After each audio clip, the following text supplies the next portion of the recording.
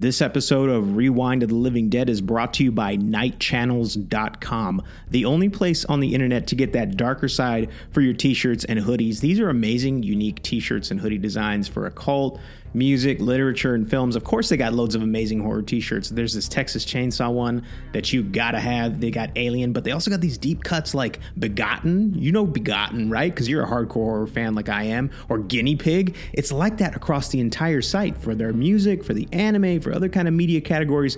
Such cool designs that you're not going to find anywhere else. Go on there. There's no way you're not going to get a t-shirt or hoodie. I guarantee you. Tons of color options. The t-shirts have 2 fabric options, classic 90s style, which is Gildan, or that great modern combed cotton Bella option. And the best part about all this, these are one-of-a-kind designs, and all of it has really great competitive prices. In fact, if you go there right now and you enter the code REWIND at checkout, you get 13% off. That's right, 13% off at checkout if you let them know that Rewind of the Living Dead sent you.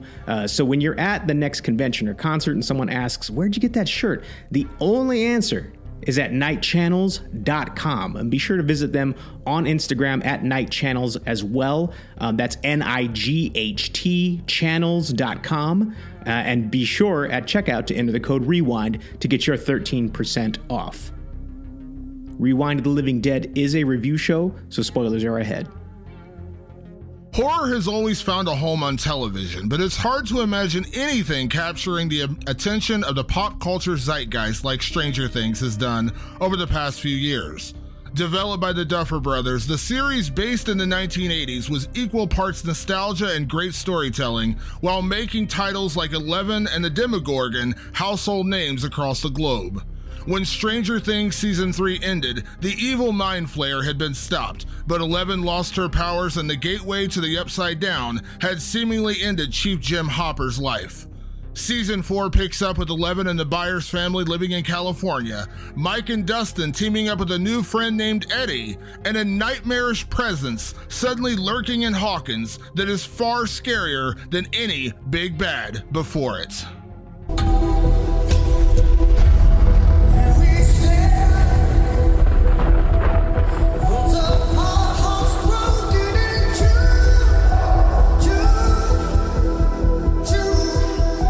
Located you guys far from Hawkins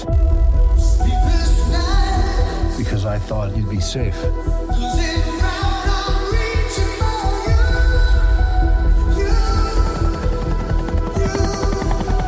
A war is coming. I'm afraid your friends at Hawkins are very much in the eye of the storm. I don't have my powers. I don't know how to say this other than just to say it. Without you, we can't win this war.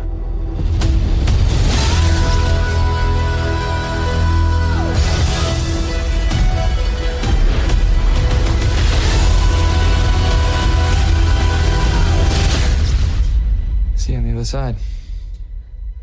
On the other side.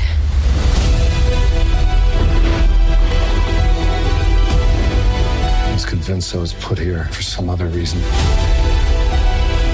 Maybe I could still help, even if it's the last thing I do.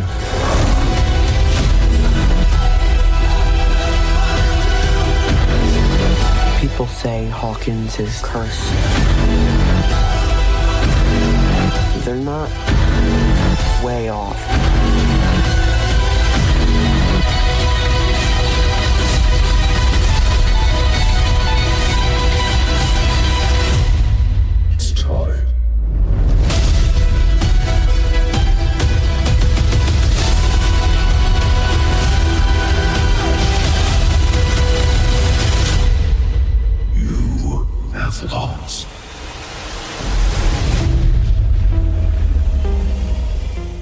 For the first time on Rewind of the Living Dead, we review a TV series as we crank up the Kate Bush and remember Friends Don't Lie as we review Stranger Things Season 4, Volume 1.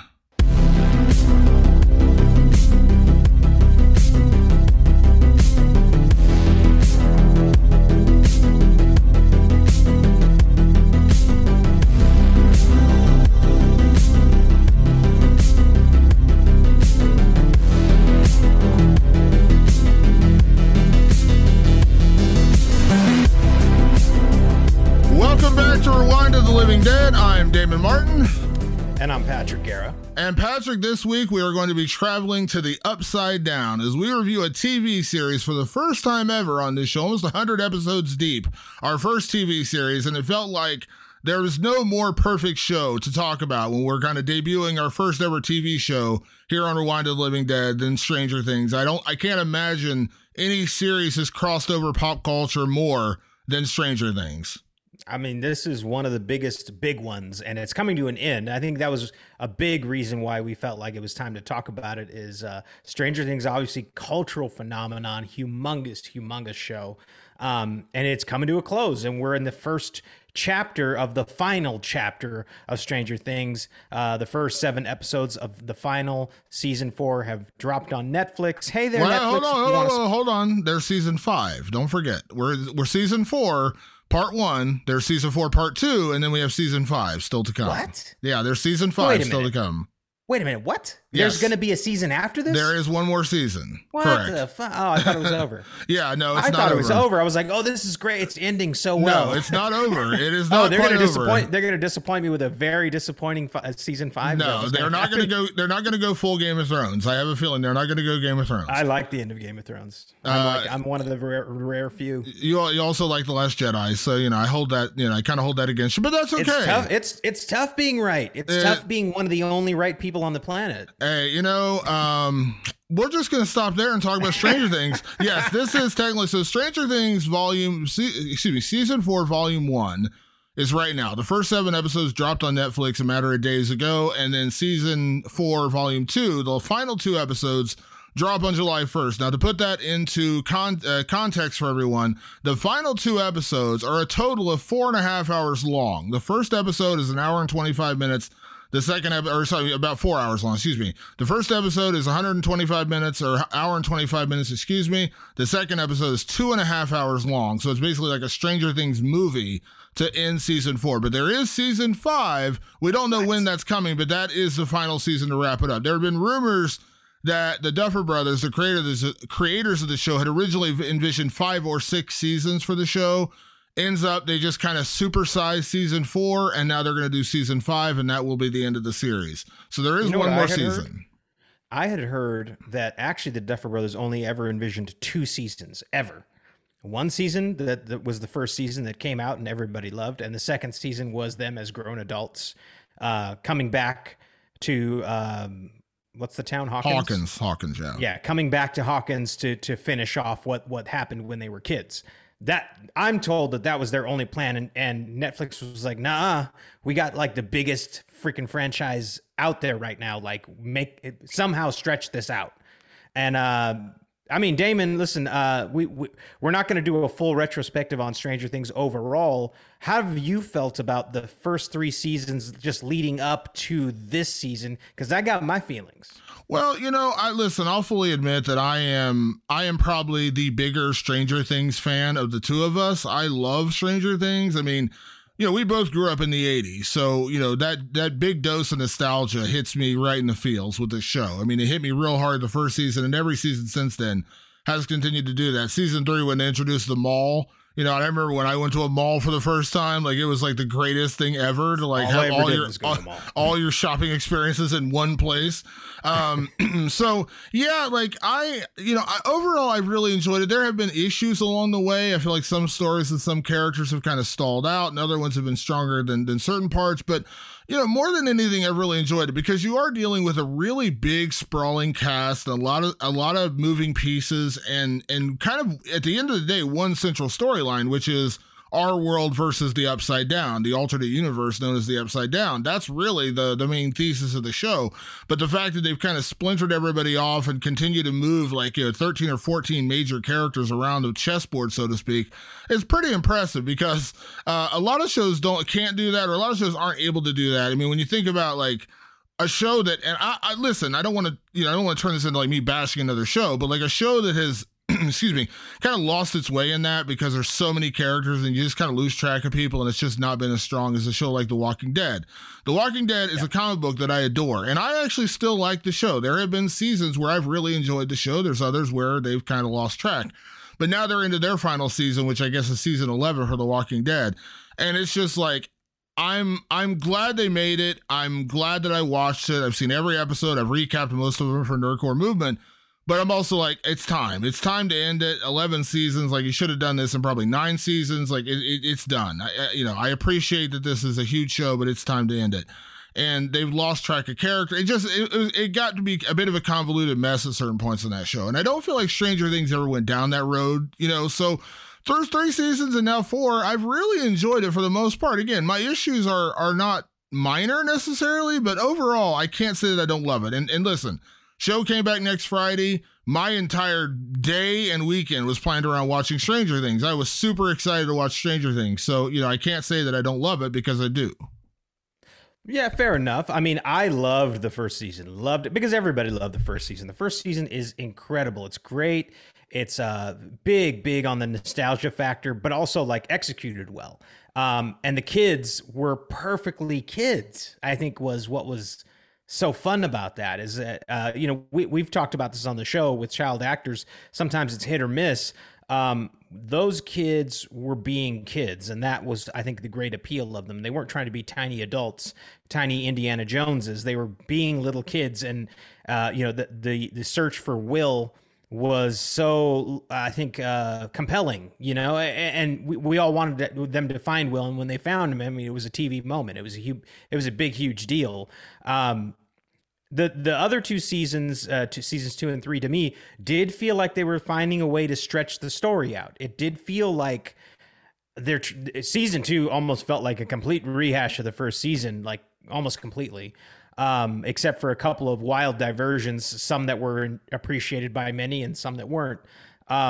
Season 3, I could have literally tossed it in the trash. And I don't mean that to insult the filmmakers or the cast or anything like that. It's just, I could not get into it. I mean, it didn't move the story forward at all. Like at all. It was just this weird diversion completely.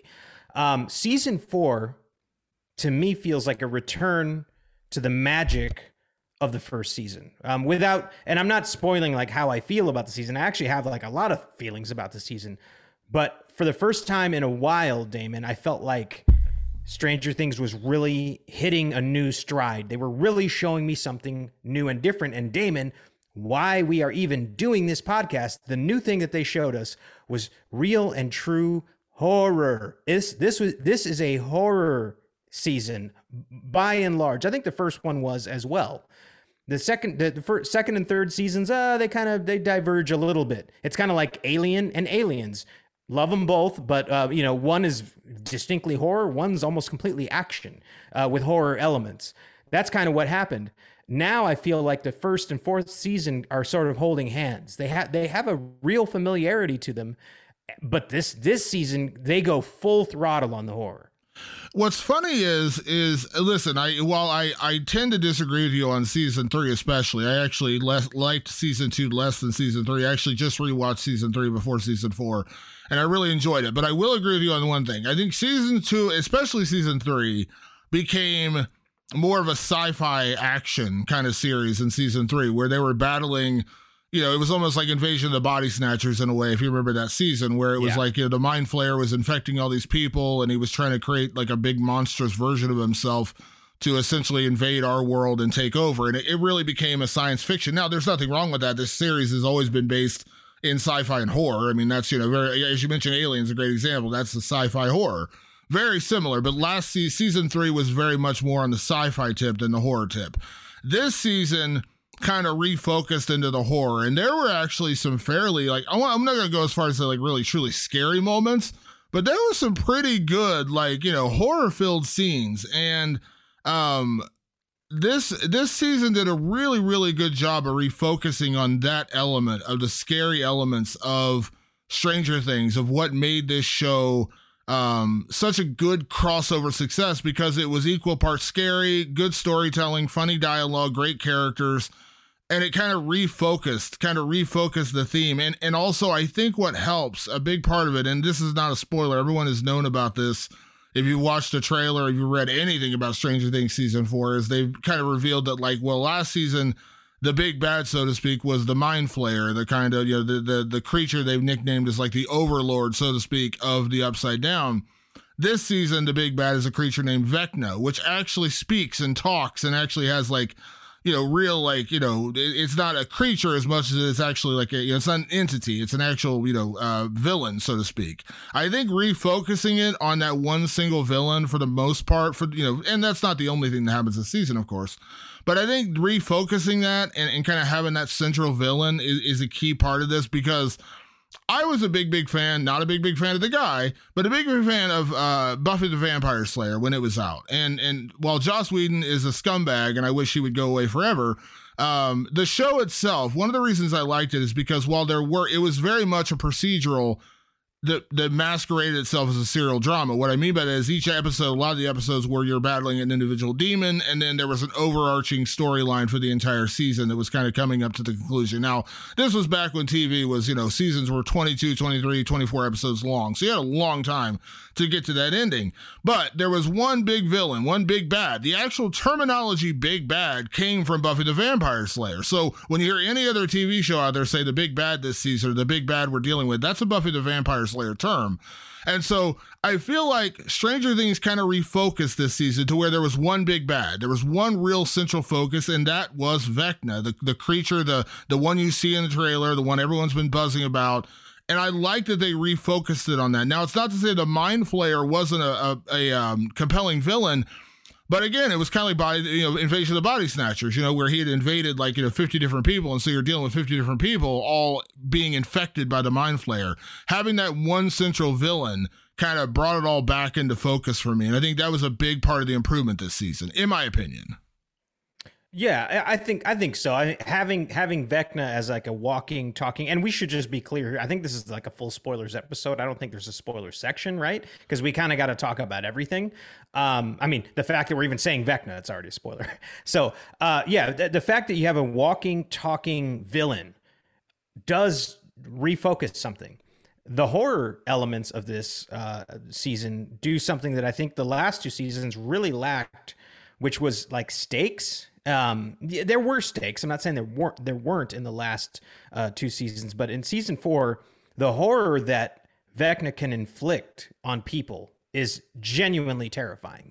And then, of course, because the town doesn't quite understand what's happening, they assume that there is a killer on the loose, that there's someone out there killing teens in the town. And so the town is sort of dealing with its own crisis, which is kids are being murdered. So what do we do?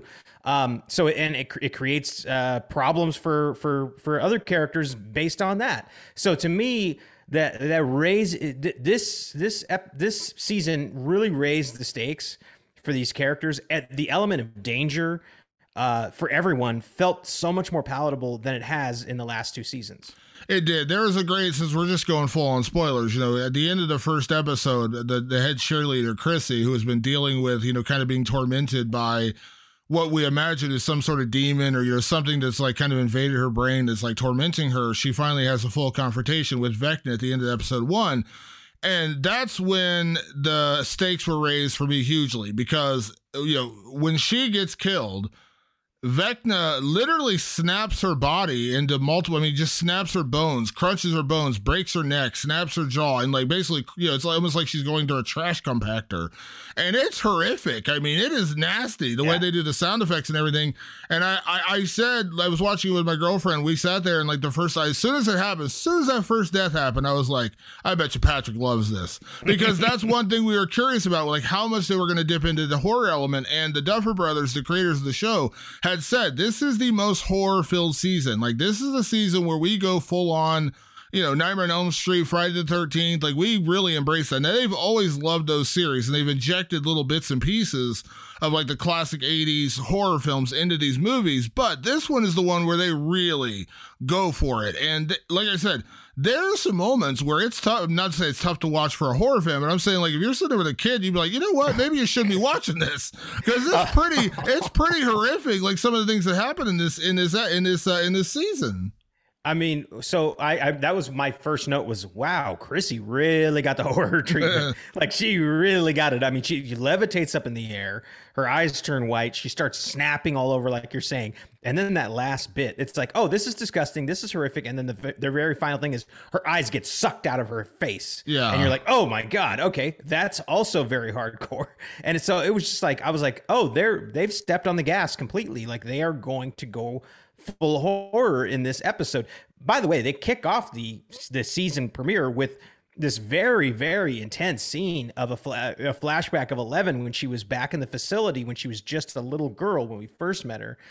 And there's just a slew of other dead telepaths, like just laid waste. And you believe in that moment that that 11 has killed all of them, and it's very horrific. And I was like, wow, they're going hard fucking core this season. Like this is hardcore. And yeah, Patrick did like that very much because the show, especially after the third season got so bubblegum to me. So just goofy and silly. And I was like, I'm not into this anymore. I almost checked out. I was like, I don't even think I want to watch the show anymore. It was just getting so goofy. And this season was like, nope, we're going hardcore this season. And it kept me on the hook. You know, that's not to say that I didn't have some issues with this season. I'm curious to see I know you are a hardcore Stranger Things fan in a real sense. Were there issues you had with this season? Yeah, and I think it's the same issue I've had with season 2 and season 3 as well, which is losing track of some of the characters where it feels like you don't have a storyline for certain people, and then you kind of create a storyline for them and they kind of get lost in the shuffle. It happened a lot in season 2 with 11. 11 kind of got lost in the shuffle in season 2, and it led now the episode that everyone seemed to hate, the Lost Sister episode, which was all about 11 and her travels with some of the other kids who apparently survived a massacre at the Hawkins lab, and they were on the hunt for Dr. Brenner.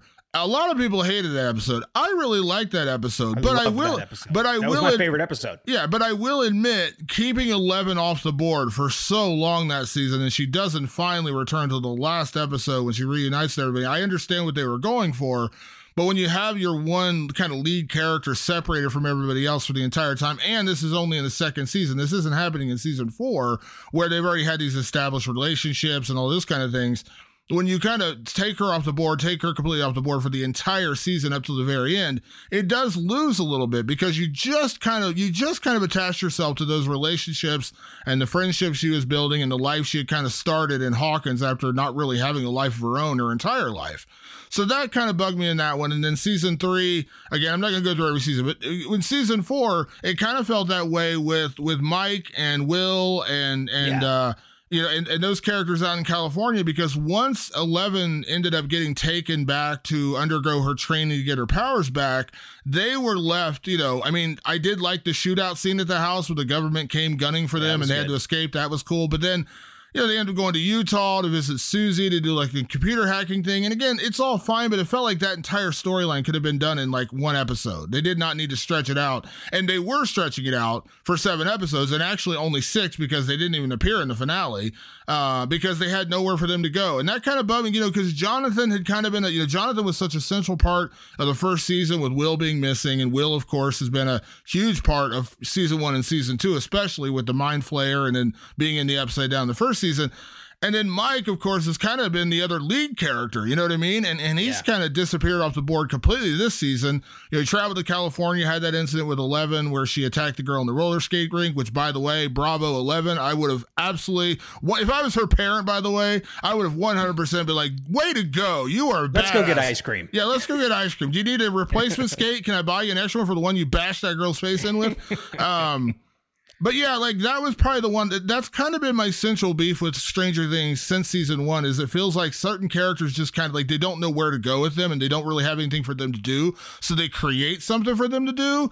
And it's just really not like there's no point to it. Like, again, by the end of them going to Utah to team up with Susie, I was like, you're literally just creating something for them to do without actual purpose. And then the whole purpose of them was to find 11, to find where she had been in Nevada, where they were taking her. They didn't even get to her. Like, I know they're probably going to get there at the start of the second half of the season. That's probably the whole point. But it was just like they didn't even appear in the last episode. Like, that's how little you had to do with them. I'll get into specifics once we get into categories, but I think my overall problem with season 4 is actually, you touched on it right here, is that we've watched 7 episodes with, I think, roughly about 9 hours of actual story time because the episodes are longer than an hour, roughly. So about 9 hours of episodes so far, and so little movement. And I'm like, so what you've told me is that you've only given me 7 episodes of television, which a normal serialized show gets 10. You've given me 7. You could have made all of this happen in 5. Like, really, like, you didn't need to even stretch this out for 2 more episodes. Like things just got stretched and stretched and stretched in this part of the season, where I got kind of exhausted a little bit. I was just like, ugh. Like, okay, whose story are we following right now? Oh, that's right, we're with so-and-so right now. What were they doing? Oh, that's right, okay. Like, they're just moving in very small increments, and that's all the whole thing. Some of these storylines, very compelling. We'll talk about that in the categories. That was I think my biggest like gripe overall, like the overarching gripe was that it was stretching a lot of the stories very thin. You're right, Mike and Will and who else was with Mike? Jonathan and Argyle, the other Argyle's the new guy, right? Yeah, and then Jonathan Byers, the older brother. Yeah, Jonathan. Like, they are sinking into the background. At least this part of the season. I'm sure they're going to be very important to the last couple of episodes. But yeah, I was kind of bummed about that. Yeah. So here's what I will say. What I did love about it, though, and again, this is not anything I picked up on that no one else did. But what I really loved about this season, because last season ended on a couple of really sad, tragic notes. Of course, Billy sacrifices himself to save his sister and save her friends, and, basically stops the Mind Flayer, and the Mind Flayer kills him for it. And of course, we all, again, they don't let it hang very long, but, the thought is that Hopper dies, and Hopper's, of course, one of the most beloved characters on the show. Just for a little information out there, my first ever dog, my beautiful little Boston Terrier, his name is Hopper. We named him after Jim Hopper. That's how much we love the show. My first dog's name was Hopper, and he's still very much my first dog. I love him to death, and he is my little Hopper. Hopper died at the end of the season 3, supposedly. And so, and then you had to deal with 11 dealing with that.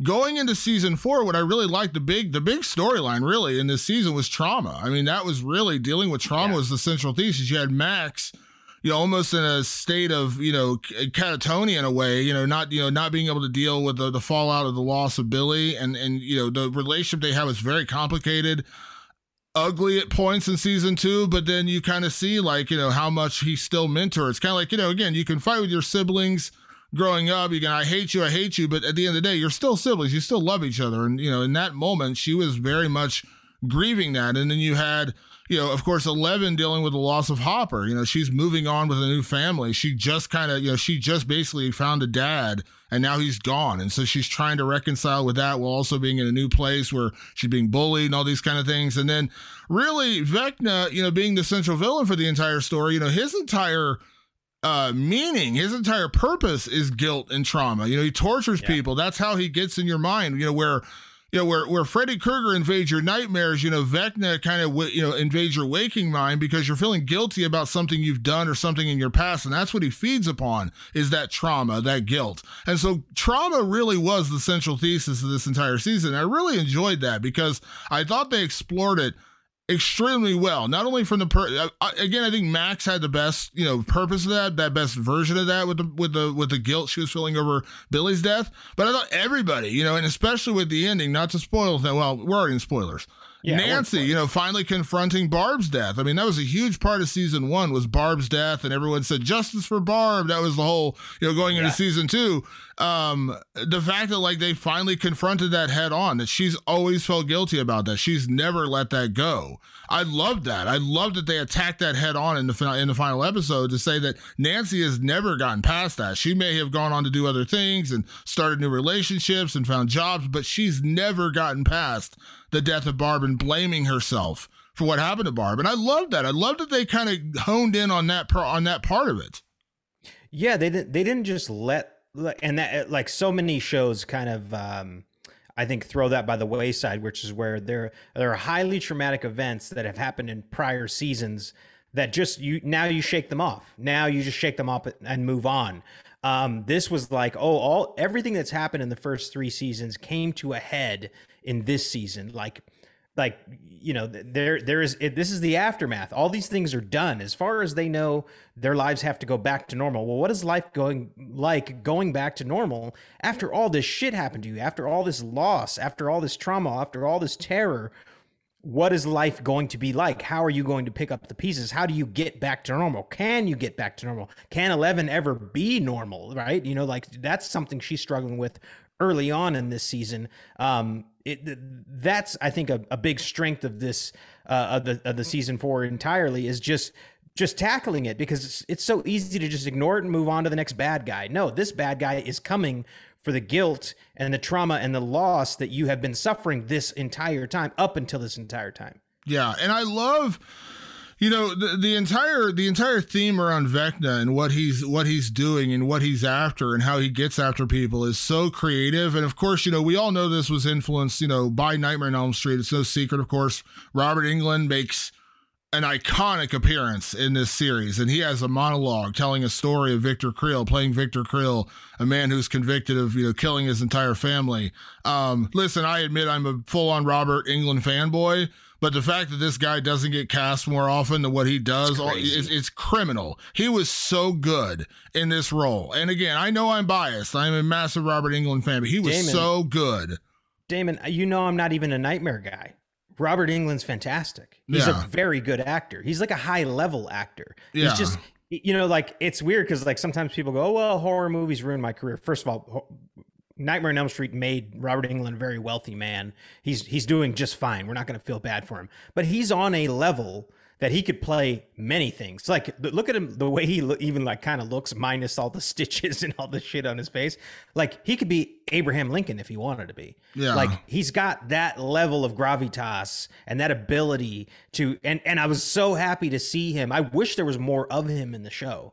But that moment with him in there, which it was coming to a head, right? I mean, I felt like everything leading up to that point was like, when are we going to finally see the dream demon that is Robert Englund? Like, when's he going to show up in this season? And when he finally does, it's an incredibly dramatic, heartfelt take. And you just see how damn good this guy is. He's criminally underused. He's criminally underused in this season. Hopefully he comes back at the second half of the season because he's damn good. I'm glad they gave it to him, though. I'm glad they got him a part in this show because he is so good. But going back to the Nightmare on Elm Street, you know, I like that they use that influence of, like, you know, the dream demon, so to speak, of being Vecna, but I love that they took it into a different avenue. He's not going after you in your nightmares. He's going after you because of your guilt. He's going after, that's what he's feeding upon, where Freddy Krueger feeds upon your fear. This guy feeds upon your guilt. And I kind of like that part because I think we all deep down inside feel guilty about something we've done in life, someone we've wronged, someone we've you know, no longer talked to or whatever.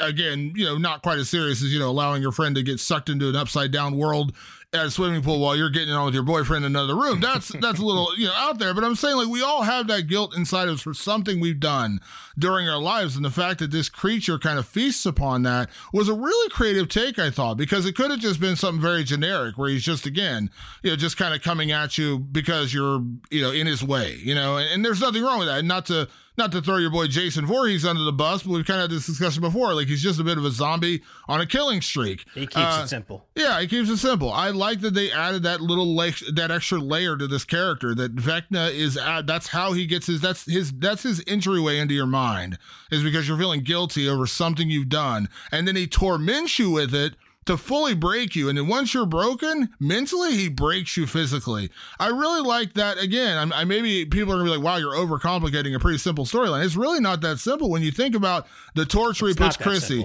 and then the kid who was working with Nancy at the paper, and then going after Max. I mean, it was really compelling stuff, I thought. I have my own thoughts on Vecna. When we get into the categories, I'll elaborate on it. But what I think was strong about it was that you knew that if he got his hands on you, it was bad news.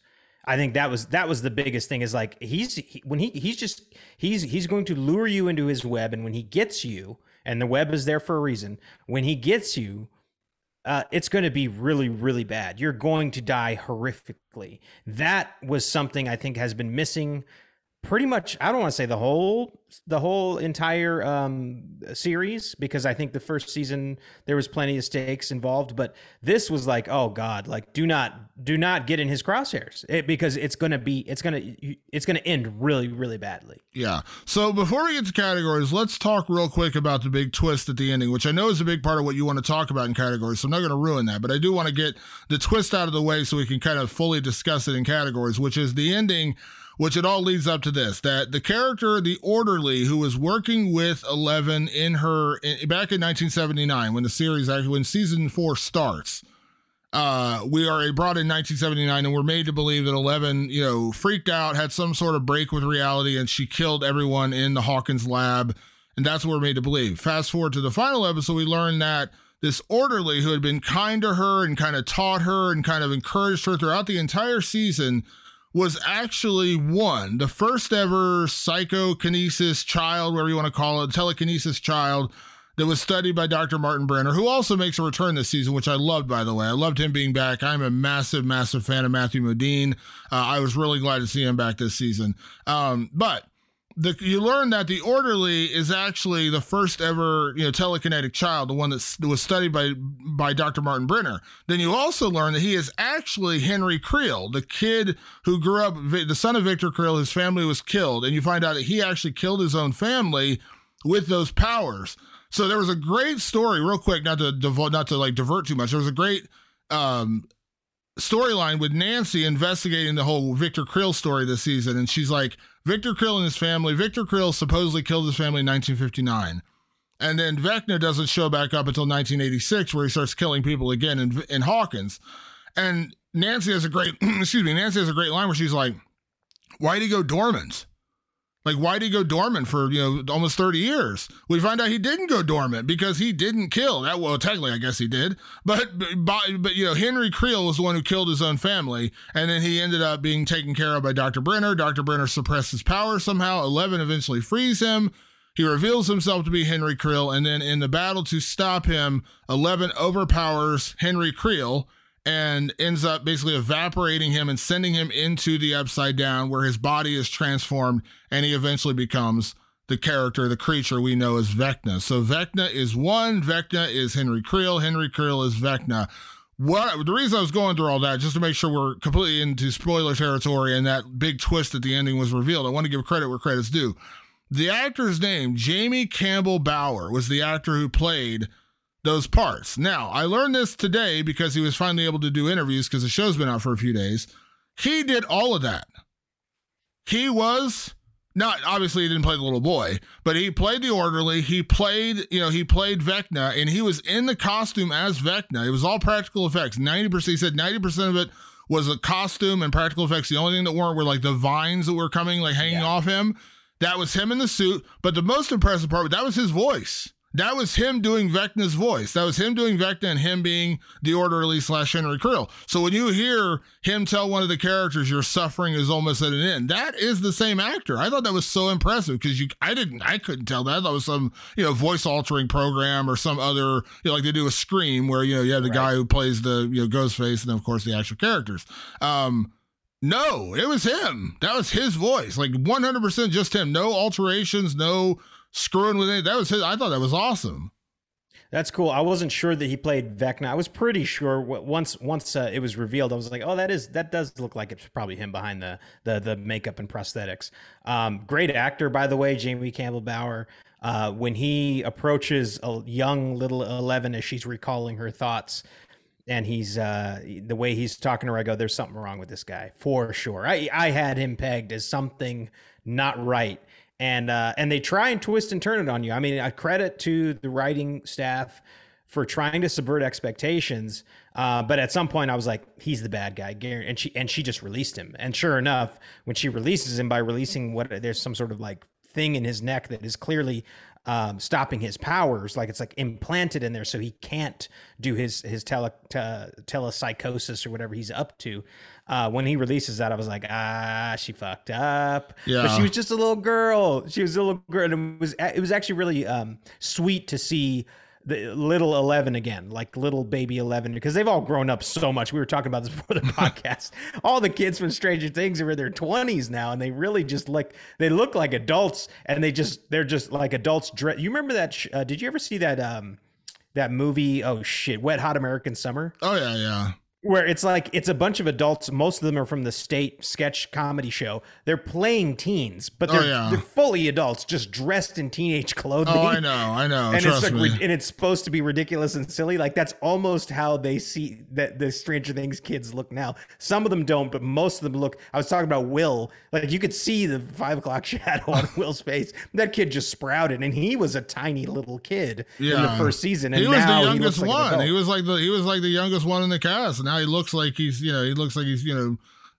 full on adult now. Like it's kind of crazy. He looks older than Finn Wolf. Finn Wolfhard's kind of got like a baby face. Like, you can tell like Finn Wolfhard doesn't even have facial hair. He's one of those guys.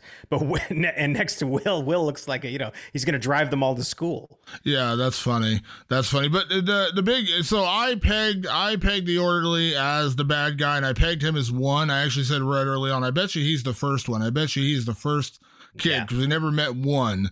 We met 11, we met 10, we met a lot of the other kids. We never met one. I had a feeling I did not guess he was Vecna. I'm not gonna lie and say I figured that out. When that happened, right at the end, I was like, oh, that was a good twist. Like that was a good, did not see that coming. That he was actually the one who became Vecna. I thought that was pretty cool. Let's get into categories. We do have a lot of categories to get into tonight for Stranger Things Season 4, Part 1, Volume 1. And just to be clear, the second part comes out on July 1st. We will come back and we will do a second episode for Stranger Things Season 4, Volume 2. So we will come back and talk about those final 2 episodes, which, as I said, are like 4 hours long. So, it's not like we're not going to have a lot of material to work with. So let's kick things off a little different categories for our first ever TV show here on the show, Patrick. So let's kick things off with Most Valuable Player in Stranger Things Season 4, Volume 1. Who is your most valuable player in this part of the season? Before I announce this, I just want to ask you, I'm sure you assumed we were going to do a couple of categories. So did you think that this person was going to be my favorite character? Yes, because he was also my favorite character technically, because I was like, this is me in high school. Like this was me. That's the thing is I saw him as versions of us. And that is, of course, the new character that we are introduced to, which is Eddie. I call him Eddie the Hesher because he's a total Hesher. Like he got the long greasy hair, the leather jacket, the jean cut, with the Reeboks on. He's a full thrash metal dude. He's also the dungeon master that all the kids from Stranger Things go play D&D with. And he's just kind of this over the top, over dramatic, like metal nerd. And I was like, yeah, this is an amalgamation of me and Damon. I never played D&D, admittedly. I wasn't that cool or nerdy, however you want to look at that, to play D&D. But I was certainly that guy. And so for me, my most valuable player this year was Eddie, because he is introduced, he is important, and I actually really liked his take. There have been characters that have been introduced in the past. I'm looking at you, Season 3, super hard, that kind of were ruining things. I was like, man, you guys are stinking up the joint. Eddie had a great balance, like a truly great balance in this season. I really enjoy, or in this season so far, and I really enjoy where his character's going. And he served a function. He wasn't just there to be weird. He was there for the town to blame the murders on. Yeah, so let me, real quick, I loved Eddie. I love the character. Also, nice job on whoever in the costume department or the Duffer Brothers, whoever did this. The fact that he was wearing a Dio jean jacket on his vest, I was so impressed with that. Immediately, I had to go listen to Holy Diver, and I was like, oh, the fact that he had Dio. They could have gone for Metallica, and there would have been nothing wrong with that, because at that time, 86, that would have worked. The fact they went for Dio was so awesome. And also the conversation he has with Steve Harrington later about Ozzy biting the head off the bat, which was a huge part of metal folklore back when we were kids. The fact that he mentioned that, and Steve was like, who are you, Ozzy who? And I was like, oh my God, this is so great. Anyways, he was a great addition. Also, what I loved about the character, and they brought this up, the Duffer Brothers in an interview brought this up. They were talking about how this show, this season centers a lot around Satanic Panic of the 80s. And he brought up the West Memphis 3. Do you remember the West Memphis 3? Very famous case. Kids were accused of all these horrific murders They were sentenced to, prison for life in prison. They eventually got out because it was all total horse shit. These kids were innocent. They were literally being condemned because they were the metalheads of like their town, and everyone thought they were evil and satanic. And that's literally what put them in prison for years. They said that was a big influence on their writing of Eddie, was because he had become this character. And so there's a big central theme where the entire town gets all up in arms and this is all Satan's powers, and Dungeons and Dragons is evil, and this Eddie kid is their leader of Satan. And while, again, I'm not going to get into the whole religious part, there was a very, very serious issue with that. And not to say it's ever completely gone away in this country, because trust me, it hasn't. But there was a real satanic panic in the 80s. And the fact that they brought that into this story, and it really made sense. It really made sense of the people getting their torches and pitchforks out for Eddie, thinking he was this murderer, was great. You know what I mean? And him being on the run. And he actually played a really important role this season. I loved Eddie. I thought he was a great character, great addition to the cast. It was Joseph Quinn is the guy's name who played him. Really, really strong performance, and I really did. Immediately, as soon as he popped on the board, I was like, "Oh yeah, I'm gonna like this guy." Immediately.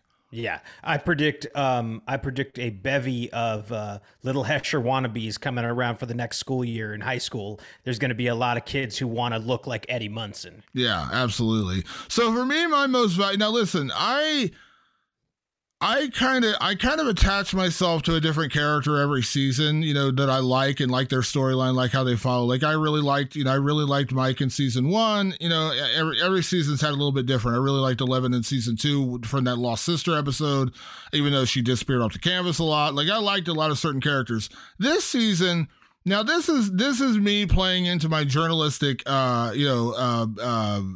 background. I am a journalist by trade. That's what I do. I am a journalist, a full-time journalist. So, of course, my most valuable player this season is Nancy. I love Nancy investigating and actually digging into the mythology behind the Victor Krill murders. And I loved that entire scene with her and Robin in the psychiatrist's office as they're trying to get a meeting with Victor Krill. And also, Robin also gets the honorable mention for most valuable player because the speech she gave him, convincing him to let them go see Victor Krill, was phenomenal. Maya Hawke killed that scene. But Nancy Wheeler, being the investigator, she did it last season. She was the first one to suspect that something was going on with the rats in town when she got that call, and she kind of investigated that. This season, same kind of thing. She's the first one to suspect something was going on with Victor Krill, how he attached to the actual bigger storyline, and how that connected back to Vecna, which again, we saw her in kind of the flashback. She discovered that Henry Krill was Vecna. All that stuff. I just loved her story, and I love that she's got that. They really do play her like a serious, a serious journalist, like a person who wants to dig for the truth. And I love that they've made her that character, and she's been really a strong character since the beginning, but I've really loved her this season. Yeah, I think she's kind of emerging as a bit of a hero, right? There, I mean, not just trying to figure out what this is all about, which she's doing a great job of in this particular season, but fully committing to being a hero, right? What's his name gets sucked. He ends up falling in the Watergate. What's his name? Steve, or are you talking about Steve? Yeah, Steve, right? Her ex. Yeah. He falls in there. She dives right in and goes after him. Yeah. She's being a hero. She's complex, and they drew her really well this year. I think with an ongoing show, and a show of this magnitude, and the show with a cast of this size, characters sort of ebb and flow. It's very common for that to happen, where sometimes they fall by the wayside and sometimes they start to emerge as having all this potential. And I feel like Nancy's potential really came to a head this season in particular. Yeah, she was really strong this season, so I really enjoyed her. I've liked her character a lot throughout all the seasons, but last season and this season in particular, she's really become one of my favorites, and I just love that about her, that she is that investigative journalist. She wants the truth, and I love that she was and again, it led us to probably my favorite scene of the season, which was the interview with Victor Krill at prison, because Robert Englund absolutely killed it, and I just loved that entire scene between them. I just thought that was so strong and so well done.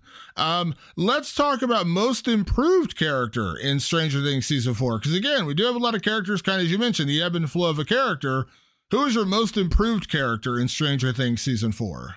My most improved character, no question about it, Murray Bauman, played by Brett Gelman. Now, I'm going to be clear. I'm actually a Brett Gelman fan. I really enjoy what he does, but I was not a Murray fan when he came on the scene. I was just like, this is too wacky and weird. I don't get it. It's not really fitting with the rest of the show.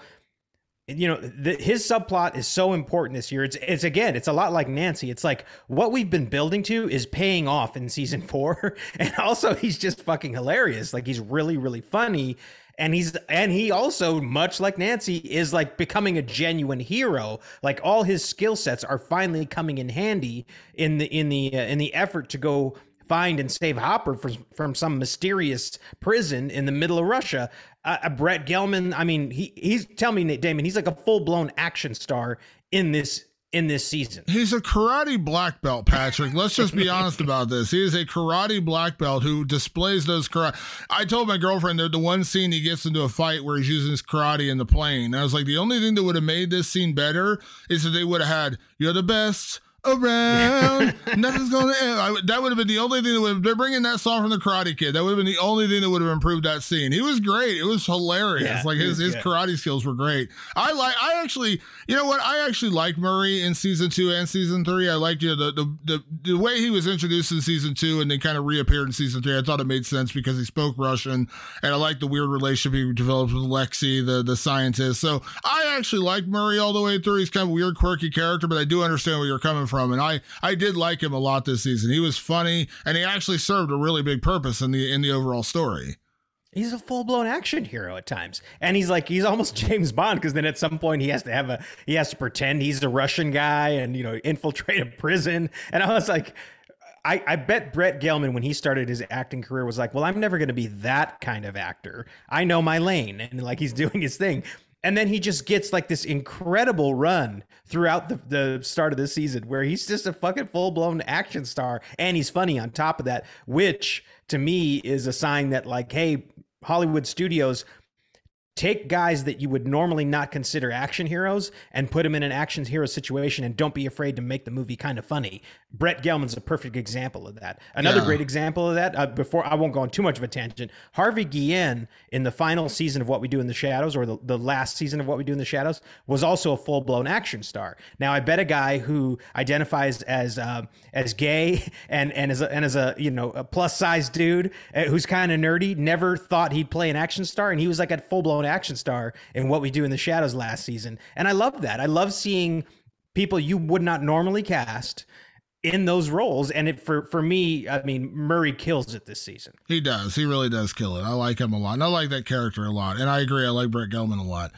For me, my most improved character, it's a weird one because while season 1, he was a complete and utter douche and everyone hated him, I have grown to absolutely adore Steve Harrington. I love Joe Keery's performance. He is so funny, and he is such a great addition, especially, you know, in season 2 when he kind of befriended the kids, and then season 3, of course, he befriends Dustin and they go on that whole Russian adventure down in the basement. But Steve really didn't serve a big purpose in season 3. He was just kind of along for the ride. You know, like, he went down in the basement, he got his ass kicked by the Russians, and then it was all leading towards what you thought was going to be the big revelation that him and Robin were going to get together. Now, I did like the twist at the end that you realized that Robin was gay, that she was a lesbian, and I love that, like, twist on the thing that didn't just make it like the so typical boy and girl get together kind of thing. I like that twist on it.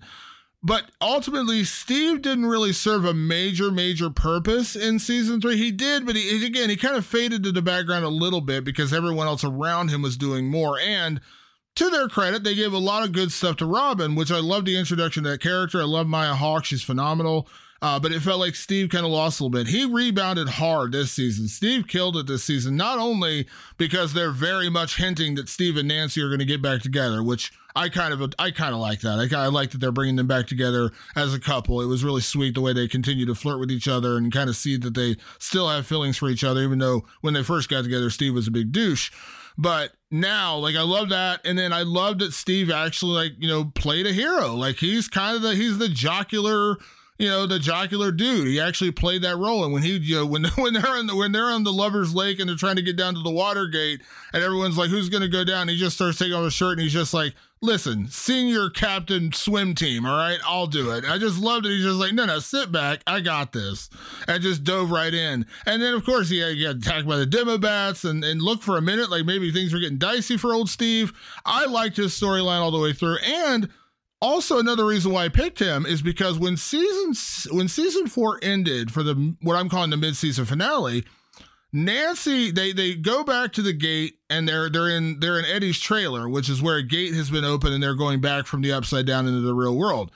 Robin and Eddie fall through, but then when Nancy tries to fall through, she gets taken by Vecna and dropped into his world, and then she gets trapped in the whole Barb nightmare. Steve is still in the upside down. He never left. He was screaming for her, and that's when she got pulled away.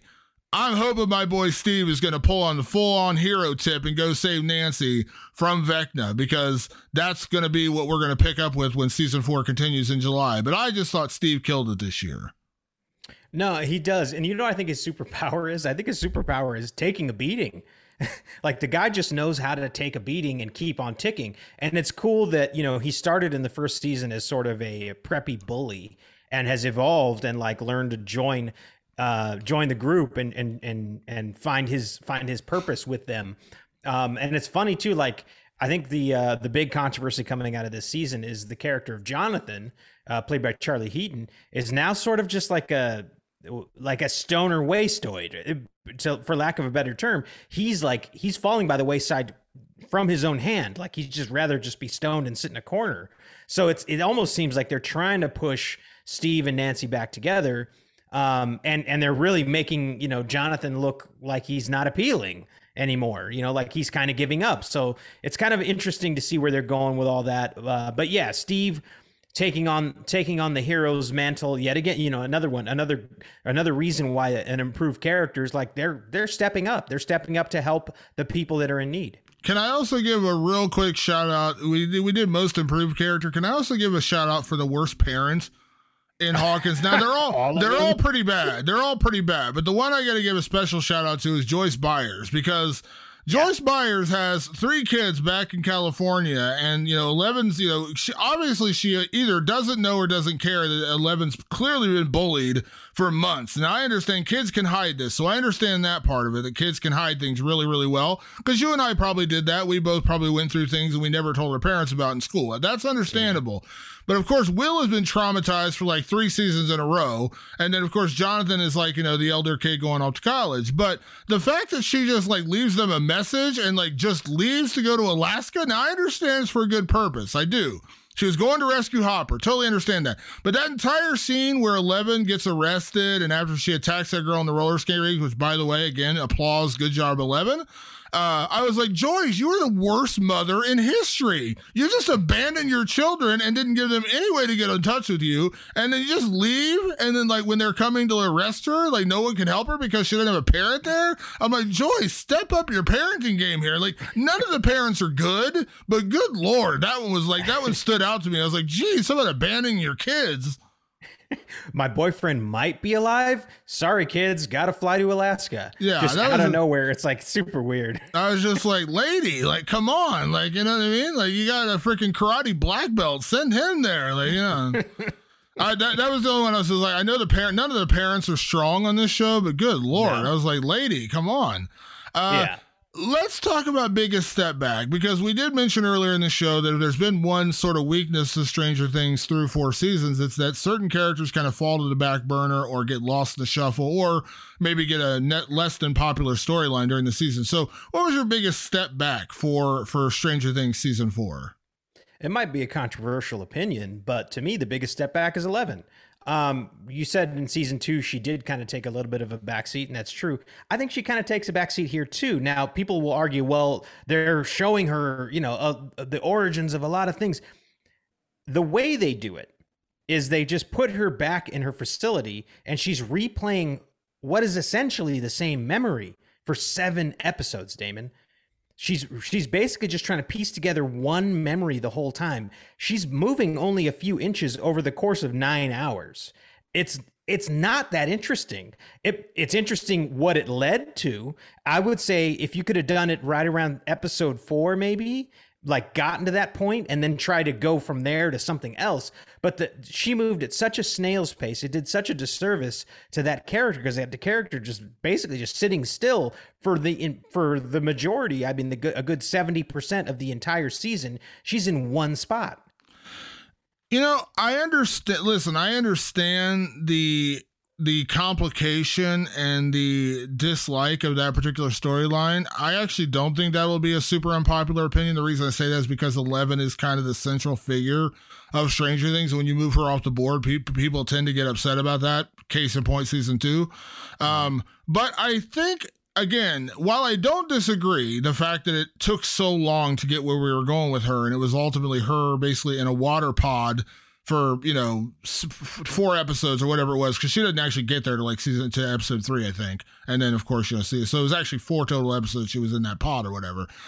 The only reason I disagree is because the ending. When they got to the end, when they finally made the big reveal about who the orderly was and the attachment to who he actually was and then who he actually became, that's what saved it. I would 100% agree with you everything up till then, but the fact that it did get a payoff, I like the fact that it did pay off. And the other, again, this is selfish, the fact they brought back Matthew Modine. I loved him as Martin Brenner, and I loved that they brought him back. I am just a huge Matthew Modine fan. When we reviewed, what was that? The one remake we did? God. Yeah, I know what you're talking about. Of course, I can't think of it right. What is that? Hold on, I got to think of this. It's going to bug me.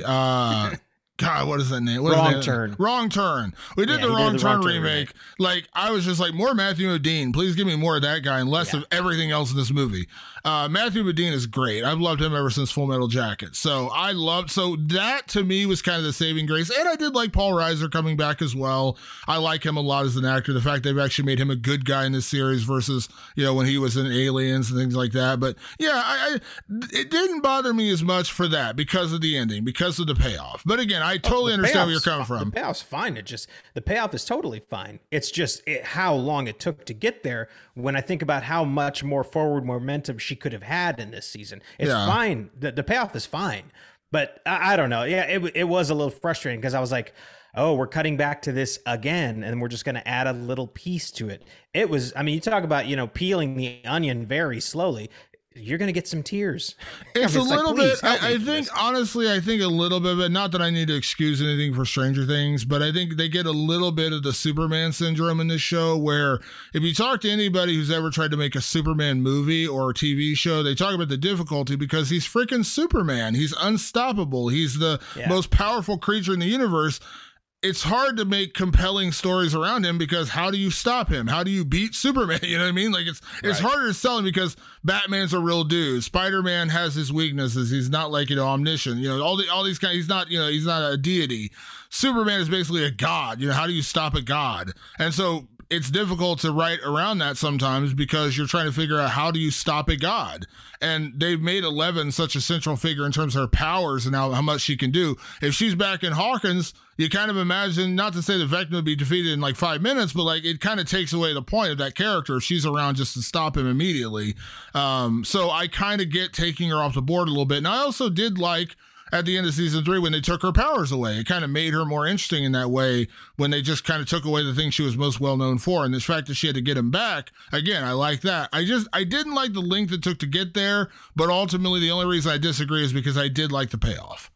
I'm not going to do a rewrite of The Living Dead, but how great would it have been if instead we kind of would have followed the bullying and because she was bullying and she was feeling like an outsider, and then Mike came to visit and then she was trying to hide that. How great would it have been if she would have been on that road trip with them for a little bit, and then at some point in that road trip been nabbed by whatever Paul Reiser's character's name is, I forget. Dr. Sam Owens. Yeah. Yeah, and then only have two or 3 episodes where she has to relive that thing.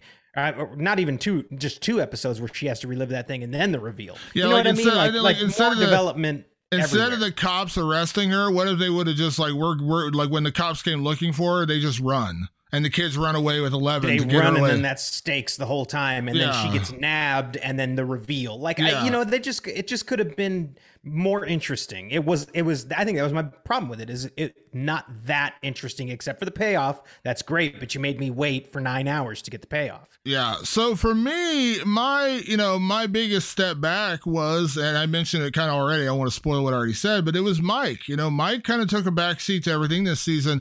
And I also didn't really like they kind of continued to tease this throughout the series, which is like the emotion that he shares with Eleven. And finally at the end of season 3, like he had that big thing where like they were worried that she's gonna get hurt or die, and he's just like, I love her, I don't want her to die. And like she didn't hear that. Then finally at the end he tells her he loves her, and she leaves. And then this season they brought it back up again where she says, you never tell me you love me. And then like the letters all say, from Mike, dear Mike, whatever, you never say you love me. I was like, that's kind of a weird, like I didn't really quite understand why they went in that avenue of that. And I guess maybe part of it is just because she's feeling guilty about like everything right now. She's lost so much with Hopper being gone. I guess that's what they were doing. But I didn't like Mike's story. I liked, when he got to California and he was by her side, and I liked all that. And then I liked the realization that like, he wanted to be with her. Like he wanted to be there for her. I liked that realization, all that. But then again, the second half of the story, like going to Utah and visiting Susie, and then like, again, there was no payoff. Now, again, this is only part of the season. I imagine the payoff will be in the second half where Mike gets back to 11, they're reunited and all that. I get all that. So we're not getting the full story right now. We have to remember this is only part of a season. But I felt like he went backwards this season. Like last season, he had a stronger arc because she broke up with him, and then he was trying to figure out, he was trying to figure out girls. And if you've ever been that age, we all have as a guy, when you're 12, 13 years old, you don't understand anything. You don't understand women. I don't understand women, and I'm way older now. It was funny to see him go through those growing pains and then eventually, fight to get 11 back and like, really fight to prove himself to her. And that whole great scene, like I said, where he said, I love her, all that kind of stuff. It was great. I really liked that, the arc of Mike in season 3. Season 4, he just kind of after he gets to California, he just kind of disappears off the board once 11 gets taken. And I get it. Like, I understand why they took it in that direction to have 11 trained to get her powers back. But, all those characters really, Will, Mike, Jonathan, like they all just kind of like fade in the background. And like, I just didn't like Poor that. Like, Jonathan. He was another big step back. I wonder Let's now. get stoned. So I don't want to dig into personal lives here. So I don't want to like make this seem like that. But I know at one point, Natalia Dyer, the actress who plays Nancy, and the guy who plays Jonathan, they were actually in a real relationship outside the show. I also know the kid that played Jonathan had some legal issues along the way. I know he had gotten arrested or had some issues somewhere along the way. Now, he was still very much in the season. He was in almost every episode. I think the only episode he wasn't in was the final episode. But they separated them, and it's very clear throughout the season they're trying to put Nancy and Steve back together. Like, it was very clear about that. I wonder if there was any element of that, like him, I don't know. Like, it feels like they kind of took that, like they were a real cute, like when they got together at the end of season 1 and finally got together in season 2, it was like, oh, finally, like they were kind of two parts of the same half or whatever you want to call it. You know what I mean? Two halves of the same piece. And they made sense together. Now it's almost like they're completely different characters. Like, I wonder what's like, was it something outside the show that drove them to make that story change is I guess what I'm getting at. I read a totally random article popped up today. I think it was on Deadline. And I was reading about the controversy behind Jonathan's storyline because he basically just becomes a stoner who's kind of useless to the plot for the most part. Like, he brings in Argyle, and Argyle's more useful to the plot than he is.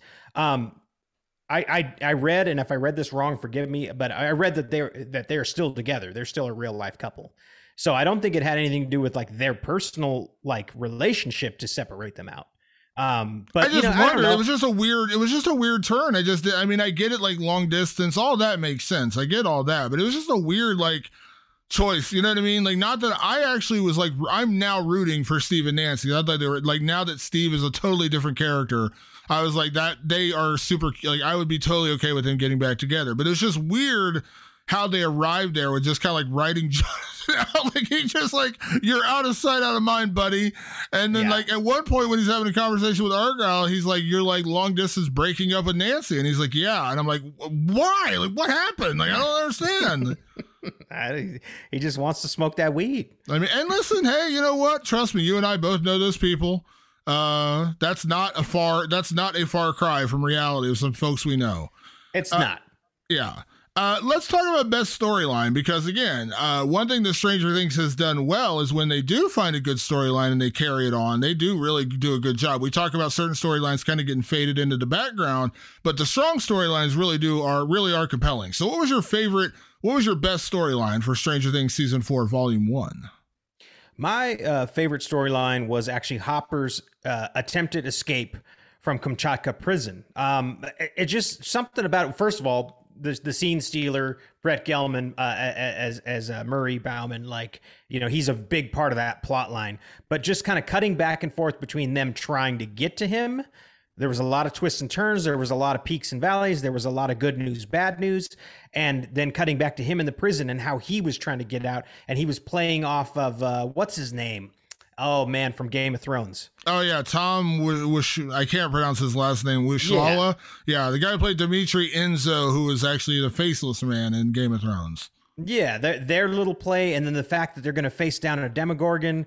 I just love that particular storyline. Just kept paying off every time they cut back to it. It's not to say it was perfect. There were times where literally my wife and I could fill in the dialogue. It was so predictable at times, but it was still the one that I think was delivering every time they cut back to it. I loved the Hopper storyline. My only issue was kind of like where you felt like with the 11 thing. I think they could have cut it down by like 2 episodes because when he did the escape, which is really cool, and then they captured him, because at that moment I was like, is he getting away? Like, is that how it's going to happen? He's going to meet up with Joyce that way? And because there was a scene in the trailer where they show the battle with the Demogorgon. I'm like, when did this happen? And I thought for a second like he was going to get away. Then they recapture and they bring him back. Once they recapture him and bring him back, it takes forever to get to the actual Demogorgon battle. That was my only issue, because it's like they take him to this dinner, and I liked the speech he gave, like why they're eating the dinner. They're trying to fatten him up for the Demogorgon to eat. Now, I liked all that. But it just felt like, I think they got back in like episode 5. We didn't get to the Demogorgon battle until basically the end of episode 7. I was like, all right, get to it already.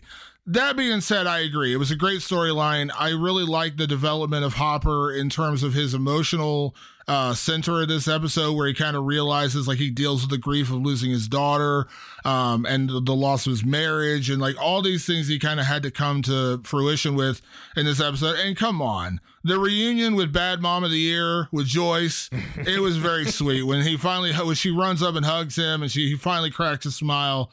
It was really, really sweet, even though, again, she's the worst mother on earth. Terrible mother, but she came to rescue her man, and she succeeded. She did. And if they somehow don't get those two together at this point, good Lord, what are you even doing? Come on, it's time. Yeah, it's time to ship those two. My best storyline this season, because of the way it dug into mythology, and I love a good flashback. I'm a big fan of a good flashback. I loved the Victor Krill storyline this season. The entire Nancy investigation, going to the asylum to visit him, the revelation at the end, the whole twisty and turny thing. And again, part of it was because I loved Nancy's investigation into it, but I just loved the whole thing. And then going back and seeing the flashbacks in the house and like what they were dealing with, being tormented and visions and all these different things. I really liked that storyline. It was a great dig into the mythology behind the show. And again, anytime you can introduce Robert Englund, I'm always going to go for that. So the Victor Krill storyline was definitely my favorite this season. Yeah, fair enough. I mean, especially the payoff of it, I think is the biggest part. I will talk about it in a moment, the problems I have with it, but the payoff is solid. It's really good. The only thing I'll say with that storyline, why did I not get more of Robert Englund? There should have been way more of Robert Englund in this, because he was so damn good in just that little moment that we got with him. I wanted way more. Yeah, he was fantastic. He did a really good job. Also, I want to give credit to where credit's due. Although, like I said, because we did get a little bit of Robert Englund, I also want to give a shout out to Kevin L. Johnson, who played young Victor Krill. If you recognize him, if you ever watched the show Ozark, he actually was in Ozark, every season of Ozark.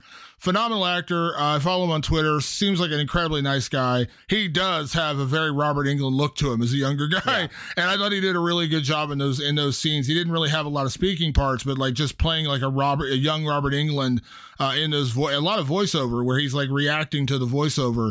I thought he did a really good job, and he played like the young Victor Krill. But I'm with you. Give me more Robert Englund. I really hope they bring him back at some point. I hope they find a way to rework him in now that we know that it's his son who became Vecna. I hope they bring him back in some way, shape, or form. It's crazy for them not to. I'm sure he will come out in the last few episodes. I have a hard time believing they're not going to bring him back somehow. Yeah. Let's talk about our biggest gripe. Now, we've already had a couple of these during the show, but I know you have a fairly sizable one, so I'm going to let you talk about your biggest gripe for Stranger Things Season 4. Yeah, my biggest gripe is Vecna's motivation, and you actually explained it brilliantly. You explained it very succinctly, very articulate. The problem is that it's a really abstract concept. I've seen it done a couple of times. I think of The Outsider, that short series that HBO had with the particular, I forget what they call him in that. It's like some sort of a boogeyman that comes after grief and guilt. That's kind of what Vecna is in this. I'll say it to you like this. Try to draw that on a piece of paper. It's really hard to draw because it's very much a abstract thing. And so what happens is it's not, again, I like the payoff. I really like the payoff. But there were 9 hours of television here. The only way they could truly pay it off was to have multiple long monologues explaining it. Even with 9 hours of TV, they still had to stop and just have a character tell how Vecna works. And to me, that kind of bugs me. It just does. There's just something about it where, okay, I like how Vecna's killing people. I get it. And I get that he's kind of coming after, their guilt, but it didn't have enough impact in that respect because it wasn't something that was easily grabbed onto. And then when you have to literally just take a page of dialogue or 2 pages of dialogue to explain him, I got a little bit of an issue with that. Yeah, I understand. I totally understand where you're coming from. My only defense of that, not that I need to defend this, not that Stranger Things needs me to defend it. My only defense would be, I think part of it was all because the big lead up with the twist. I think that's the reason why they didn't reveal too much. Yeah. Because they wanted to fool people, and they did. They fooled me. I did not see that coming. I did not see that character becoming Vecna when he did. So in that way, I get it. Like, I agree that, the big monologue. Well, I listen, I do like a good villain monologue. I'm not gonna lie. I'm a comic book reader. I like a good villain monologue occasionally. The Lex Luthor kind of monologue, like explaining his evil, nefarious plans. I do like those from time to time. But I think, though, again, my only defense is I think the purpose of it was because they didn't want to give away too much during the season, so you didn't figure out who he was. Because I don't think most people figured out that Vecna was the same guy. You know what I mean? They never figured out he was Henry Krill, much less he was one. So I guess that's my only defense. I don't disagree with you in terms of how they finally explained it, but I think that's the only reason why I went there. I would have been happy with mystery. Why is he killing them? Why is this happening? Why? And then take one episode to just do that, to just go, here's why. And we talked about it a little bit with fixing Eleven's story a little bit and just kind of fast forwarding and making that 1 or 2 episodes. I think that would have I would have been totally satiated because all I would know for roughly, let's say 5 or 6 episodes is that there is a terrible, nasty ghoul that is lifting people up and crunching them in the air and sucking their eyeballs out. That's exciting. I'm scared. Everything's very unknown. But there wasn't just his monologue. There was Victor Creel's monologue. Nancy had a little hand in explaining him. Dustin had a little hand in explaining him. It took a lot of characters, a lot of dialogue to explain him. And so that bummed me out. Yeah, I mean, I get it. I still tend to disagree a little bit only because I do love a good villain monologue, but I understand where you're coming from. My biggest gripe, honestly, I've kind of already, I don't want to beat it into the ground, but again, I think no, it's not just that. I think my biggest gripe is when they decided to move the Byers family, for some reason I had it in my head that they were moving closer, they weren't going to California. And I think separating them by an entire coast gave them a lot of logistical issues in terms of Mike flying out to see her, the whole Jonathan, Nancy storyline. And maybe that was on purpose with that. But I think that storyline took a hit. And then a lot of the other characters kind of faded to the background. Will never really took in, Will didn't go anywhere this season. He didn't do any, he was seriously in the background. At least with Mike, you had the whole, the relationship with Eleven stuff. And then again, my biggest gripe was again, you're taking your biggest character off the board for so long. And I liked a lot of what they did with Eleven in the lab and reintroducing Dr. Brenner. I liked all that. I just wish they would have done it in a way that you wouldn't have just had her once again separated from everybody. Like if they would have like had it where they had to bring Mike and Will and them because the government was after them, you know what I mean? And they're all in this facility and he's helping her to understand what she's going through. You know, so just, I'm not trying to rewrite, I'm just saying like some version where they still matter to each other in those moments. I feel like separating those characters again, and it's the second time we've done it, I just feel like it's a little overkill. Like, they keep kind of rehashing the separating one major character in 11. I understand it's a Superman syndrome. She's so powerful, you just leave her with her powers, and she goes back to Hawkins, kicks ass, and the story's over in 2 episodes. I get all that. But again, I just don't like that they continue to separate the characters in that way, where 11, once again, is kind of off on her own, and then everyone else is kind of reacting around it. I just wish they had somehow integrated better. Like we talked about, the road, like a road trip. They leave to run from the cops, and then, they end up getting picked up by Dr. Sam Owens. They bring her back to the lab and all that. I'm fine with all that. Yeah. If they would have just done it a little bit more that way. I just didn't like that, 2 episodes in, she's gone, and then everyone else is kind of reacting to what's happening. It's really weird. Like we mentioned Game of Thrones final season a little bit. That the one thing I think that it truly did suffer from that I won't try to defend is it should have never been 6 episodes. It should have been 10. Yeah. Where Stranger Things, I actually think the opposite. I'm thinking, oh, this shouldn't have been 7 episodes. This should have been 5. Like it's really weird to say that, but it's like they just took a little too much time. And you're right. Mike it kind of ends up wandering around for a little while. Like they just kind of bumble around and faff for a while because they don't have anything to do. And then they go do weird, convoluted stuff. And I was like, like I think a lot of this would have been solved. And you even talk about Hopper's storyline was kind of long too. I liked it, but could it have been cut down? Yeah, I think this could have been 5 episodes. Yeah, again, not bad, and not that I didn't enjoy it. I did. This could have been tighter. And just a little bit tighter. And again, the overall 7 episodes were all really strong. It's just like certain things in the 7 episodes. Like I said, I loved Hopper's storyline. Could they have done it in 5 episodes? Absolutely. I don't think they needed 7 to quite go that far. You know what I mean? But I like the story. The 11 story, I like the story of her getting her powers back. I like the reintroduction of Dr. Martin Brenner. I didn't even mind like the whole flashback thing. I thought it was kind of cool to see like her origin of like how she came to power. And again, the payoff being the revelation of Henry Creel and then eventually, I liked all that.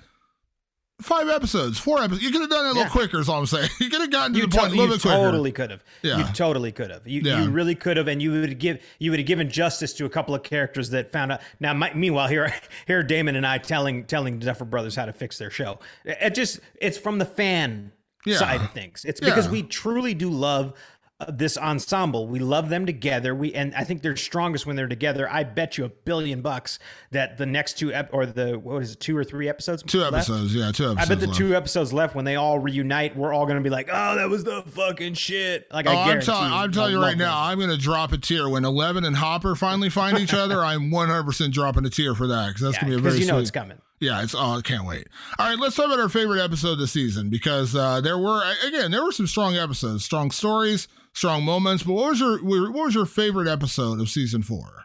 This was actually tough. I had trouble because there are 2 to me immensely strong episodes. But episode I believe it's I wrote it down. Episode 4, which is the episode where correct me if I'm wrong, Max. They steal Max away from the clutches of Vecna. That's the one where you think Max is going to die. It looks like Max is done for. Like you've seen the terror and the horror that Vecna can inflict on you, and he's got his grips on Max, and they desperately try to save her. And at one point, you cut to her in his realm, and it looks like she's not going to make it. It looks very close, and I was like, I think this is Max. I think Max is going to die right now. Like she's trying to run towards the light, and you don't know if she's going to make it. Super compelling episode. A lot of great movement forward in all the other stories as well. I thought that one just as a whole was a very exciting episode, but particularly for saving Max, I thought was a great kind of clincher to the end of that episode for what was a great and strong episode. Let me be clear. I loved the season debut. I thought the season debut was a lot of fun, introducing Eddie and the whole storyline with Chrissy and first introducing Vecna. I loved that, the horror element being strong. See, episode 4 was incredible. I think that's probably my favorite episode as well. I really liked the Max storyline, her dealing with the trauma and grief of Billy's death, and her basically just saying goodbye. She writes letters to all her friends, like, read them after I'm dead. Like, that's man, that was just like sad, like in that moment. I also loved the twist of like the way to reconnect her to the real world is like through a song. I love that because I'm a huge music guy. I worked at a music store for years in college, and you play certain songs for me, it brings me back to a certain time in my life. You know what I mean? You play certain songs and I immediately snap into, oh, I remember that, or I remember this. So the fact, and Kate Bush, Running Up That Hill, which is a great song, I loved it. I loved that. That was like how they brought her back, was like using that song as like her song. I love that. I'm going to go in a different episode only because I want to pick a different one. And I'm going to go with the finale, the final episode, episode 7. The big reveal of Vecna. Again, I saw it coming that the Orderly was actually one. I didn't necessarily immediately imagine he was Henry Creel, but then the revelation he was Vecna was like, oh crap, I did not see that coming. The whole traveling through the Upside Down with Nancy and Steve and Eddie and Robin was great. And then the whole, like, the twist of like, they're stuck in the past where we find out the Upside Down never move forward in time. Like it's actually November something, 1983, you know, when the show first started, like the day that Will Byers disappeared. Like, what's up with that? They never explained that. I'm sure we will have it explained at some point, but like, that was a nice little twist. Like, oh, that's kind of weird. Why did that happen? And then of course the ending with Nancy dealing with the guilt over Barb, which was a great kind of callback to season 1. I just liked everything about it. It was a really strong ending. I thought really good cliffhanger leading into these last 2 episodes. Yeah. It made me forget about all the stuff I didn't like. Because it all came to a head perfectly. I think that's what I really appreciated. Episode 7 was the one I was struggling with. Is it 7 or is it 4? Is it 7 or is it 4? 7 was just it was a great cliffhanger, but it also kind of brought everything to the surface, and those moments in the Upside Down. I just felt like the Stranger Things I fell in love with all those years ago came back in episode 7. And the Demogorgon battle. We didn't even get to that. Like Demogorgon battle with Hopper. Which, so cool. Yeah, I love the Demogorgon. I'm glad they brought that back for this season. And like, yeah, it's so really cool. And Hopper, of course, being reunited with Joyce. It was, like I said, it's a finale episode. And I will say, granted, it's not the season finale because we still have 2 more episodes to go. But I loved it. Like they gave us some conclusion, but not everything. Like we got, Eleven got her powers back. Joyce reunited with Hopper. We got some, but Nancy's still stuck in the Upside Down, the Vecna revelations. There's enough like teaser going into these last 2 episodes. I like the way they ended it. They didn't end it all on cliffhangers. They gave us some resolution. And granted, we only have to wait a month for the next part of the season. So it's not like we have to wait, another year. We have to wait basically a month. And I don't know.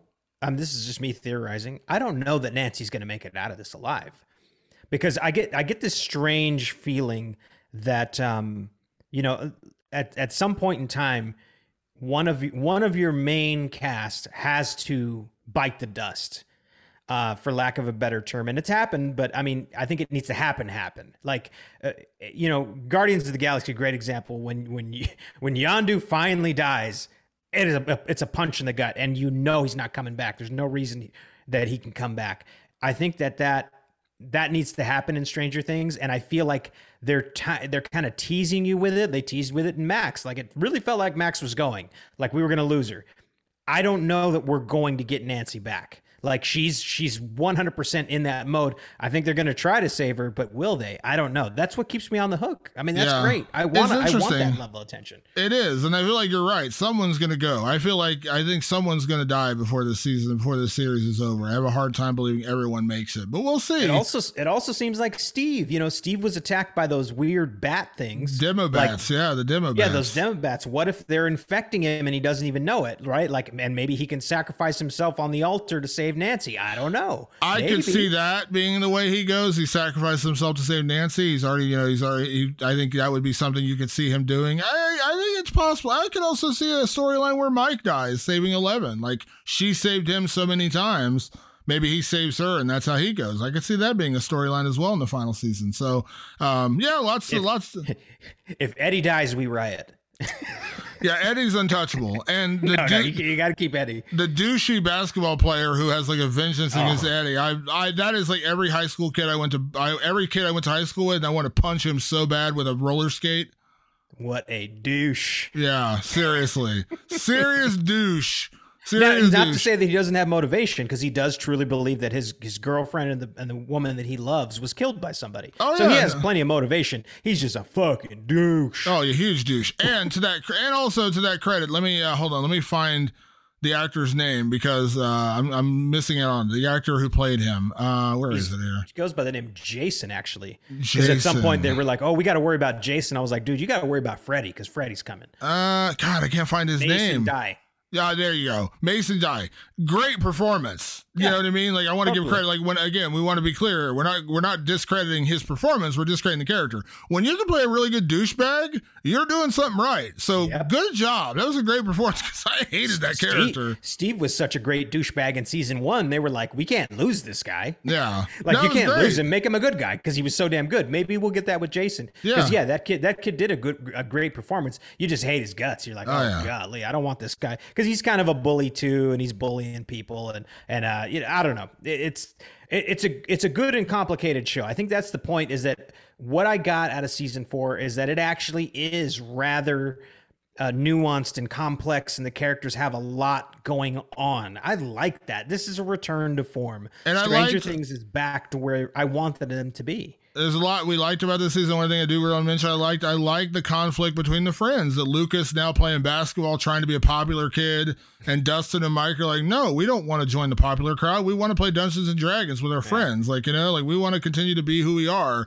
And it was kind of nice to see that little bit of conflict between them. And of course, Lucas comes back from, trying to be the popular kid when he realizes these douches are really going to hurt his friends. But I like that because that's what happens. Like, I had kids I used to stay over at their house all the time. We were kids. We'd play G.I. Joes and Transformers. And then they got to high school and they suddenly became douchebags. You know what I mean? Like, that's just natural.